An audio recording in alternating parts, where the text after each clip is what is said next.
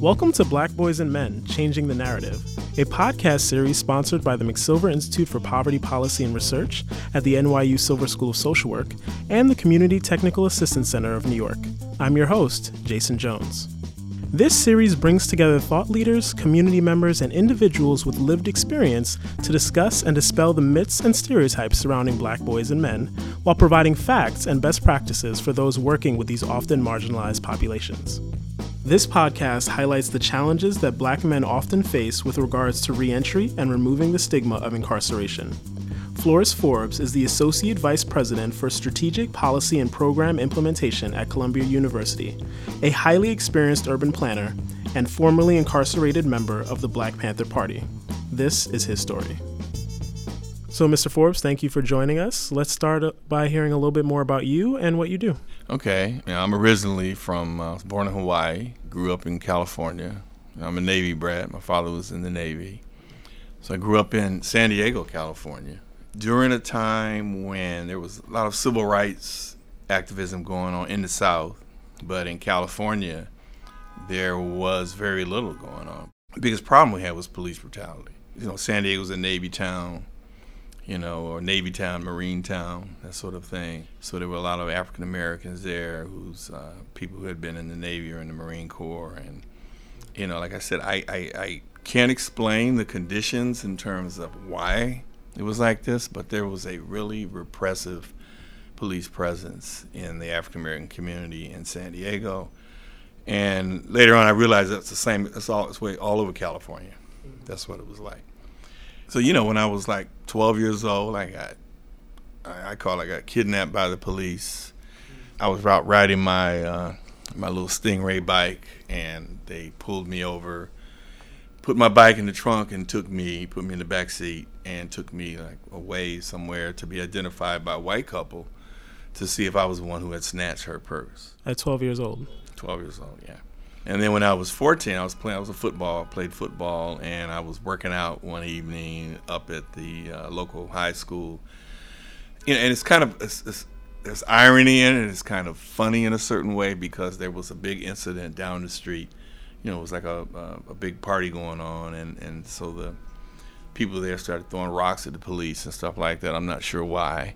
And I was running around this track, and then all of a sudden there was a spotlight that started following me. I mean, did they think I was one of the people who had been over at the party, and it was running from them? So about 20 police, converged on this football field, and they beat me up. Luckily, the only black policeman that was actually in San Diego at the time was there, and I actually went to school. Me and his son went to the same school. So he kind of, rescued me. So it was after that where I started to realize that there's really something wrong going on here. And my brother was in college. He was at UCLA, and he was bringing back books and stuff like, Wretched of the Earth, autobiography from Malcolm X, the crisis of the Negro intellectual, stuff like that. And he started bringing back these Black Panther newspapers also. And I think I remember seeing the Panthers going to lobby at Sacramento against the Mulford Act, which was the bill that was being put forth to stop them from carrying loaded weapons in public because they were patrolling the police. So that was the thing that we heard about. They were patrolling the police. So I kind of felt like, in order for me to survive, I have to fight back. I have to do something. So I was 16. I joined the Black Panther Party. That was all I did for the next 10 years. And I, rose up through the ranks. I worked with all of the major people there, Huey Newton, Bobby Seale, Elaine Brown, and David Hilliard, and quite a few others. And I was eventually recruited into the military arm of the Black Panther Party. And so I guess around in 1977, Huey Newton, he was in exile in Cuba because he had fled because he had been charged with murder. So me and some of my other colleagues, and I was actually the ringleader of that, we said, oh, well, look, let's go kill the witness so that, he won't have to worry about going to trial.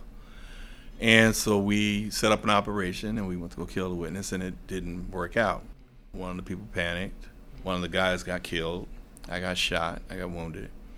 And I was able to get away eventually, and I became a fugitive for like the next 3 years.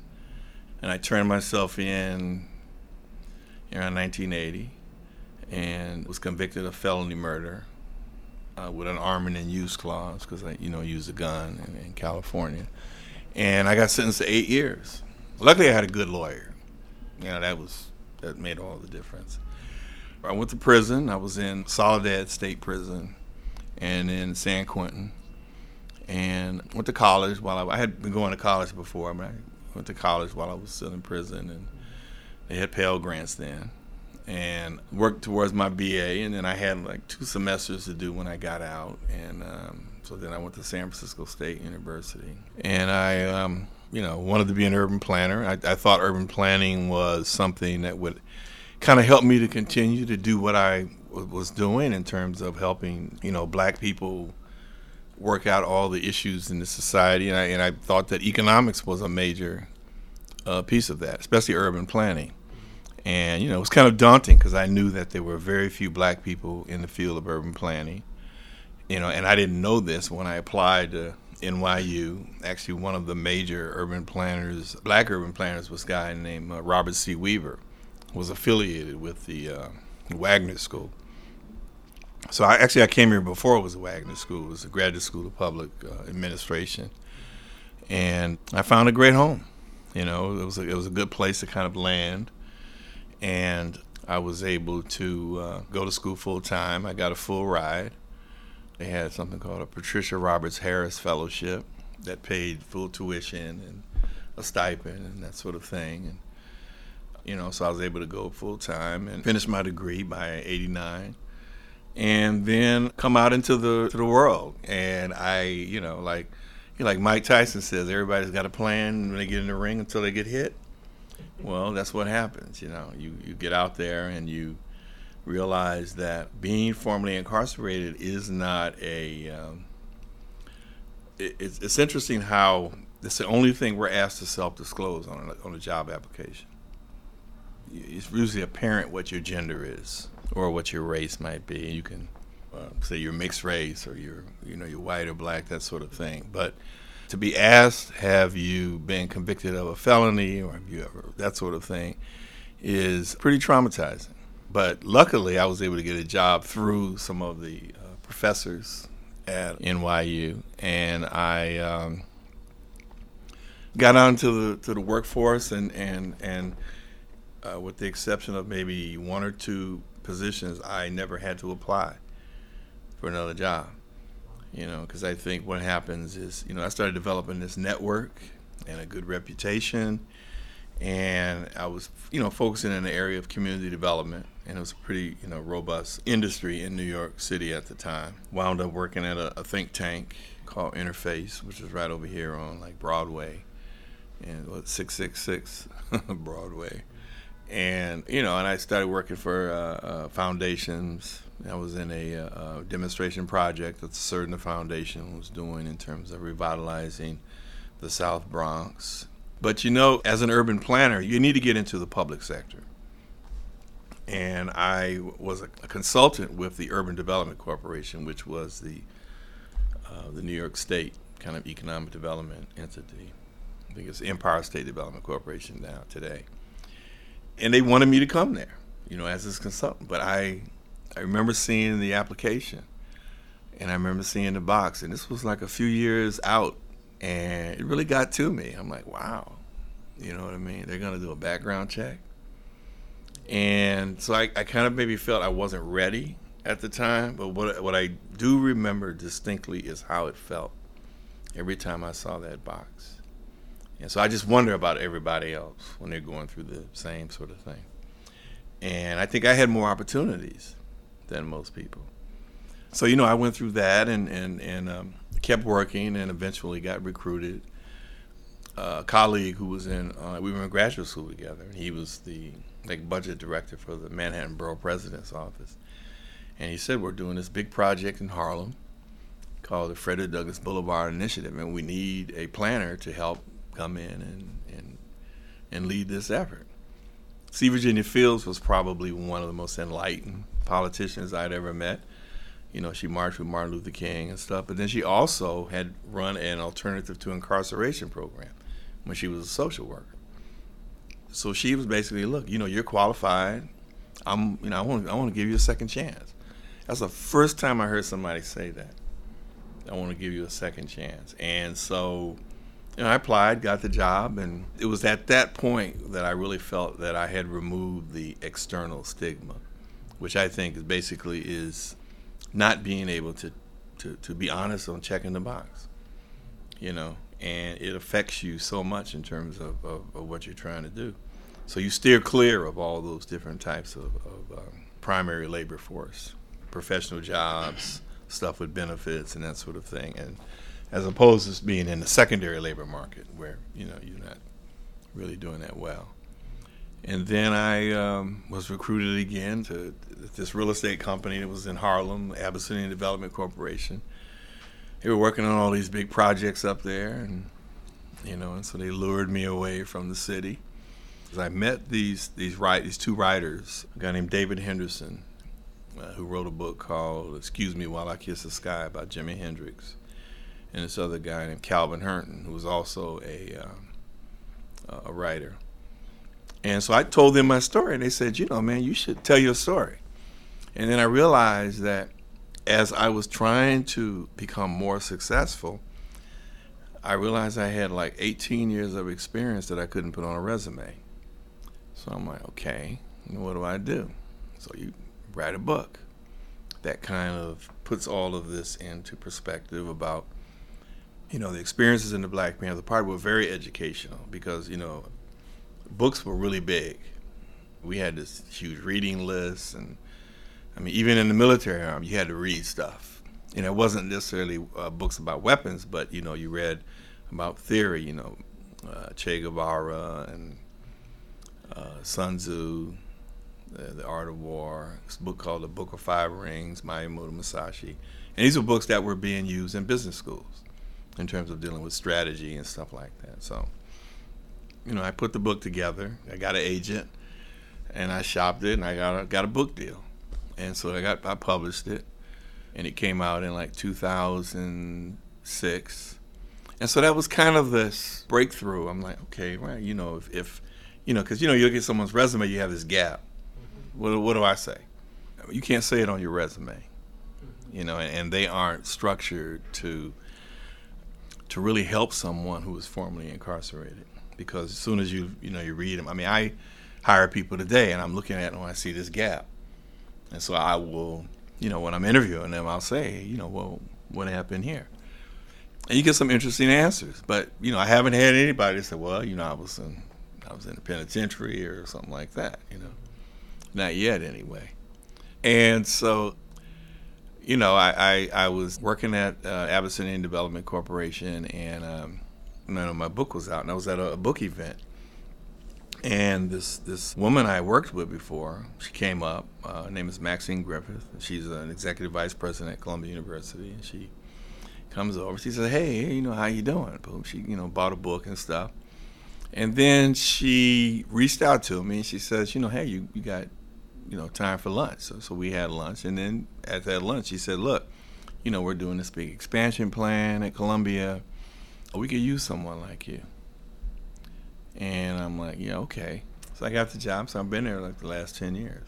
So that's kind of where I'm at now, who I am. And I think what's so compelling about your story of reentry is that you detail it in your most recent book entitled Invisible Men, A Contemporary Slave Narrative in the Era of Mass Incarceration. Can you talk a little bit about the thought behind that title? I took this class in prison called Masterpieces of American Literature. And one of the novels that was in the reading list was Invisible Man by Ralph Ellison. So, you know, when you're in prison, you know, you read, but, you know, I had so much time on my hands, I read it twice. I mean, this was a really fascinating book. And we also had to keep a journal. So you had to write down what it is you thought about the book, that sort of thing. And I still have that journal today. I was working on a different project, writing project. I was thinking about something like up from slavery, because I was starting to associate the 13th Amendment, slavery, the punishment clause, and that sort of thing. And I was going to do something where I wanted to interview maybe 30 formerly incarcerated black men who had been out of prison 5, 10, 15, 20 years, something like that. I'd met people, and I'd known some people, and there were some, like there's celebrities like people like Charles Dutton, this guy Jeff Henderson, the celebrity chef out in Las Vegas, Nathan McCall, and there's probably a few others, right? So I realized that it's very possible that these guys may not really want to talk about this and get involved in this. So then I started dealing with it on my own, writing, kind of my own story. But it still was working with that title, Up From Slavery. And then I read the Count of Monte Cristo by Alexander Dumas. And I realized that it's a story about a guy who goes to prison, he gets out, and he reinvents himself. He went into prison, he was Edmond Dantes when he got out, and he had found his treasure that one of the guys in prison helped him get put together. And he's like, I'm, Count of Monte Cristo. So that made me start thinking about, wait a minute, I actually had to reinvent myself, but I didn't change my name. But then I also realized that for maybe a good portion of the time I was out, I was hiding. You're only going for jobs where maybe there is no box or they don't do a background check. And at one time it was pretty easy to figure out which jobs those were, right? So I thought to myself, I said, well, I wonder who else went through this. And then I realized that given the situation I was in, in many instances, I'm the only black person in the room still. So I'm like, well, how many people are formerly incarcerated? Not just at an Ivy League institution, but we're a policy planner for the city of New York, that kind of thing. So I pretty much surmised that, if I was hiding, so maybe it was everybody else at one point, especially black men. And I finally got to the point of saying, instead of invisible man, I said, okay, well, let me do this. I'm doing this in the first person, but I'm only outing myself. I've already, pretty much declared that, but still, I saw it as that. So I said, well, invisible men, because I'm pretty sure that I'm talking about a lot of other people. And I've kind of pretty much confirmed that, talked to other formerly incarcerated people and mostly black men, and they're like, yeah, I was hiding and stuff like that too.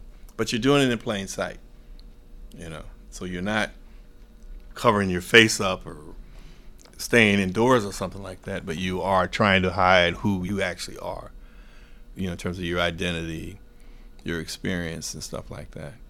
The subtitle, The Contemporary Slave Narrative, actually came from I was reading the Constitution. We have Constitution Day, or a month at Columbia. So I got the Constitution, I'm reading it, and I see the punishment clause. I'm like, what?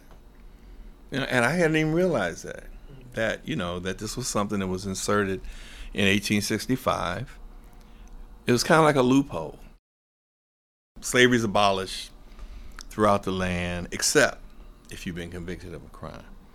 And, I never thought about that, but I realized that when I was in prison, I couldn't even sign my own Pell Grant check. The state had to do it as a power of attorney. I realized, okay, and then I realized that's why we have numbers. They give you a number because you no longer have your legal name. So most people didn't delve that deeply into it, but I didn't think about it until I started, doing that. So I also realized you were invisible there too. Not just physically, you're upstate somewhere like that, but I guess you can say legally, you're also invisible. You become this number. I read some of the, Frederick Douglass stuff and Booker T. Washington, and they wrote these slave narratives. And I said, okay, well, let me call it the contemporary slave narrative, because I was a slave when I was in prison. So now I'm writing about it. So that's kind of the genesis of the title. And there's clearly a link between racism and incarceration. What are your thoughts on the systemic injustices that black and brown individuals face? It's a little deeper than just the racism and injustice and that sort of thing. I basically say that the advent of white supremacy, was the real beginning of the underpinnings of what would become mass incarceration. Because you remember, until 1865, there were a couple of prisons. There was a prison in Auburn. I think there was one in Pennsylvania. Maybe a few other places. Because you remember, they would put you in a stock and have you all locked up. If you were a witch, they'd burn you, But most black people were slaves. So they were in this type of carceral state, but it was an economic development entity. Okay, they were part of the cotton industry, that sort of thing. And really cheap cotton. That's why the South became this big player in the world production process with regards to cotton and textiles and stuff like that. And that ended at when the Civil War started. And also the other stuff that I've been looking at is with regards to Thomas Jefferson. Thomas Jefferson is the first person that actually used the punishment clause. He writes about it in 1784. He was drafting some documents for the Western Territories. And he had in there that slavery will only exist if you commit a crime. Now, I thought he did it because he was worried about competition, because he was a slave owner, right? Or that the other slavers felt the same way. We can't let these guys get in on our thing here. I didn't think much of it. And then as I read more about, even in the notes on Virginia, people say he talked about how bad black people smelled and how vicious they were. We have to protect our women from them because, they're savages, right? But he also was writing about or thinking about prison and slavery, because he had a nail factory on Monticello. And he basically was trying to look at what's the difference, how does this work, prisons and slaves? Because these are humans that are controlled by other humans, with violence. The threat of violence is always there. And so I realized the historical, the birth of what you might consider white supremacy was in the Constitution, okay? With 3/5 of a man and that sort of thing, right? And that was for legislative reasons. So when it's ratified in 1865, what happens? Well, this loophole creates convict leasing, okay? So that many of the former slaves commit a crime. And their crimes are like, you're talking about the penal code then. It was, if you looked at a white woman, you could get arrested. If you did anything, if you bumped into a white man on the street, didn't get off the curb, these were very small things, and we went all the way down to not being able to own property, testify in courts, do contracts, or anything like that, right? This is what was called the Black Codes that came out in the South during Reconstruction. And then that evolved into Jim Crow, and then you kind of look at, segregation and people being confined in urban centers, that kind of thing. So I think that it evolves out of something a little deeper than just today, we got mass incarceration. Well, there's more to it than just that. It's not just with the racism and that sort of thing. Basically, the slave industry or the prison industrial complex or whatever is constitutionally confirmed. So basically what happened is, in terms of how the system is set up, it was basically it's still slavery, it's punishment, and it continues to be punishment. And probably it's much more onerous once you walk out the door. You kind of think that, hey, I'm over, I'm out of here, right? And you walk out the door and it's like, God damn. I didn't realize it was going to be this, not just this difficult. You didn't realize that, you had this scarlet letter, something like that was there, and it follows you. Like you can, I know there are people who are looking at restorative rights. I know a judge who I work with, he's had this program. He says, well, I'm going to, get you to do this papers. I said, man, I don't need it. I said, I can vote. I got a mortgage. stuff, man. What am I going to do now? You know what I mean? If someone asked me, was I ever in prison? I'm like, yeah, sure, I was there. It's not that it's not that big of an issue. It's that it's something that is with you for the rest of your life. But so is being a slave. So I think that there's no separation today. The 13th Amendment, it's a living letter. It's still there. It goes deeper than just the, racism, discrimination against, I say, in particular, black people. You touched on a lot of points, mainly where you ended up and how you are now in terms of talking about your experiences being formerly incarcerated. And, with respect to that, many would actually consider that a success story for you to have this trajectory. But you've even said yourself that not many have these opportunities. I'd love you to talk specifically about just that process of reentry for you. What were the supports and some of the challenges that you faced? And how did you leverage them? The three things, I didn't know about them at the time. There's a sociologist at Harvard, Bruce Western. He writes about this. And he basically was saying that, especially if you're a black man, he says, so difficult to get back into society, even if you're not formerly incarcerated. So he was like saying, okay, well, what are the three things that you would actually need? So you need your education and your skills, or, whether it's professional, trade, or something of that sort. And then the second one is you need a network. You need a social network that usually you don't have that kind of access. In prison, you have a criminal network, okay, that helps you navigate the system. When you come out into society, usually your network, if you were just a regular person, well, man, you went to college, your network would be your college classmates, professors, and then it becomes your employers and that sort of thing, or maybe your church or political affiliations. So, that's something that you need to have. And I was able to develop a network. So that network is really, really important. And that leads you to the third thing, was in terms of removing the stigma. And it's actually, I didn't know about the internal one. The first one was, being able to get a job and check yes on the box. I think that's the really big thing. And, the work you have to do internally.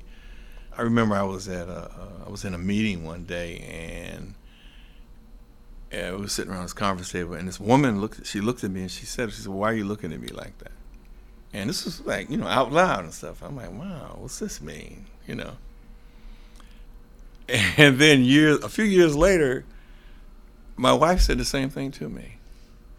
Well, you give me that look. I said, what look?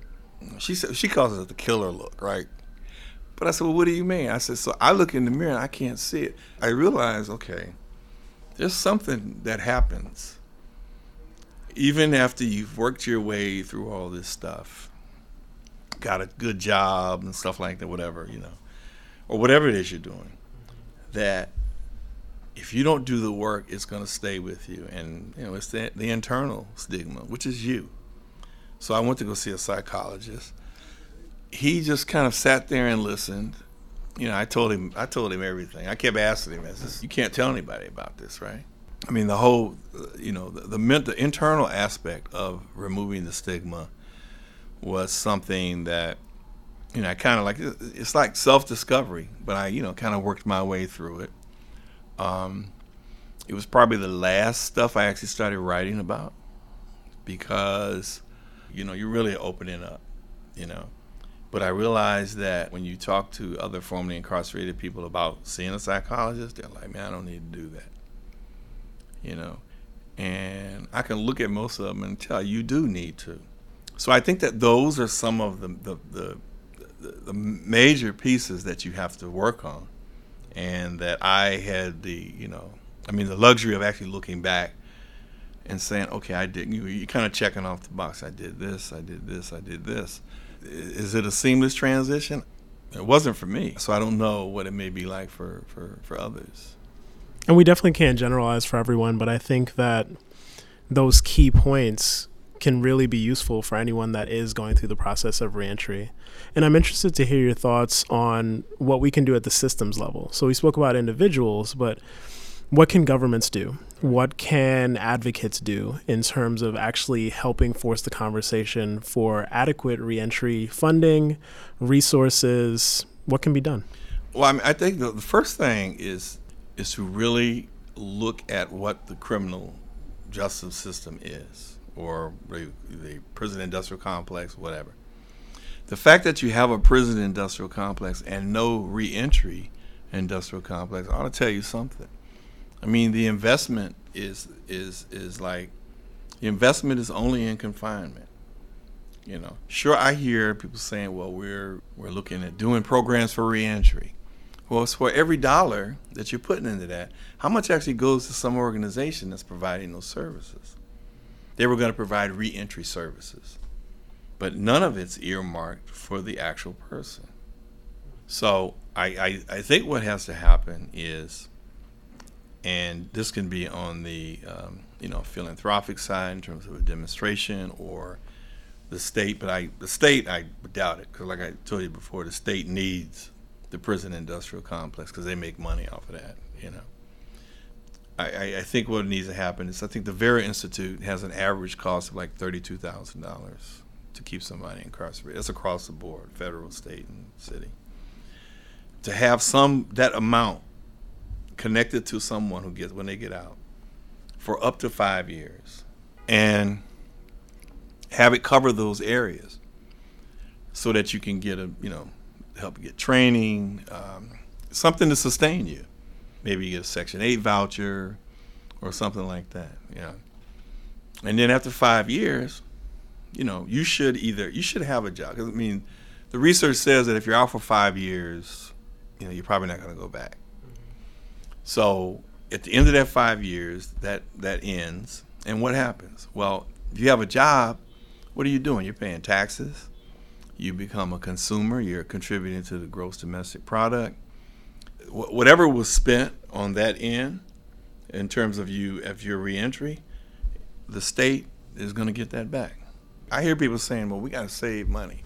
Let's do something to reduce mass incarceration and recidivism rate. They say it at the same time. Let's reduce mass incarceration and recidivism rate, but we're not going to put a dime into reentry. Not a real dime. Like I said, I was lucky. These things help work for me. They should be able to work for everybody else. But, you have to meet me halfway. I need for the hiring managers to see the box that I check yes on the box and say, well, you know what, you are the best qualified person for the job, and we're gonna hire you. And I don't think the state or the Fed, whoever you want to look at, is even close to dealing with that, because the incentive is for you to recidivate. That opportunity needs to be there. I'd love to hear your thoughts on the focus to close Rikers. Do you have any thoughts on that? Being from California and coming here and not being encumbered by the criminal justice system, I have a real outside view of the whole issue of closed Rikers. Now, also being an urban planner and a former land use planner in the city, it's more than just a criminal justice issue. It's a land use issue in New York City, in a place that has scarce land. I mean, they make land. You know what I mean? They have a lot of landfill on the west side and stuff like that. And so what happens is, it's like a park, right? If NYU wanted to basically make Washington Square Park part of their campus, and so we want to go through the state legislature to demap this as a park, they will have to find parkland somewhere else of the same size. Okay. When you look at, say, Rikers, I saw something, they said they wanted to turn it into a landing strip. Something like that. And there's some other stuff, right? It still has to go through what's called a Uniform Land Use Review Procedure, the ULURP, okay, which is what you do when you want to change something. Okay. This is a public facility, and you want to relocate this public facility, but you're going to leave this land. That's why you have all these real estate developers looking at that. Just like when they were talking about the state of California was in debt, they were talking about selling San Quentin. That's the most valuable real estate in California because it's right there in Marin County, one of the wealthiest counties in the country. Okay. So it becomes something other than just that. But then the problem becomes, when is somebody going to say something about reentry? Okay, of the, I think it's 8,000 people who are at any one time that are incarcerated there, maybe 6,000 are still waiting for trial, and they can't make bail. But also, if they came out, what happens? You know, so it becomes this really difficult issue of dealing with land, and so they're saying we're going to do a feasibility study, find 5 different locations in 5 different boroughs to locate people. Still, I don't hear anybody saying we're going to reduce that population. I assume you have to build the stuff somewhere else, okay? And you're going to relocate people. But still, you're not doing anything. You're just moving a prisoner from one location to another. And I see even though I'm formerly incarcerated, I see myself as an outside observer because I'm looking at it from a different perspective. You know, it's an admirable idea. I know the people who are involved in the campaign. Hey, this is fabulous. But I tell them what I think, you know, in terms of that. Closing down a prison, I think is a great thing. But if you don't change the nature, if you don't change the actual criminal justice system, you know, you're just moving one issue over to another location because the same conditions will probably exist unless you're gonna deal with it. The problem, like I said, goes way back to Thomas Jefferson sitting around trying to figure out what's the similarities between prisons and slaves in his nail factory. But it deals with the control of human beings. You know, you're not gonna be over here in a big house. We're gonna put you over here in a smaller house. You know, but we're still gonna be focusing on the control. And with that, Mr. Forbes, I do want to sincerely thank you for joining us today, for lending your expertise and especially sharing your story as well as your insight on how we can not only aid the conversation on prison reform, but really start talking about reentry and specific things that we can do. So thank you. Oh, thank you, man. Thanks for joining us. I'd like to thank our sponsors, our presenter, Mr. Flores Forbes, and our producer, Brianna Gonzalez. To learn more about our work and to check out some of our resources, visit mcsilver.nyu.edu and ctacny.org. Until next time, this is Jason Jones, and we are changing the narrative together.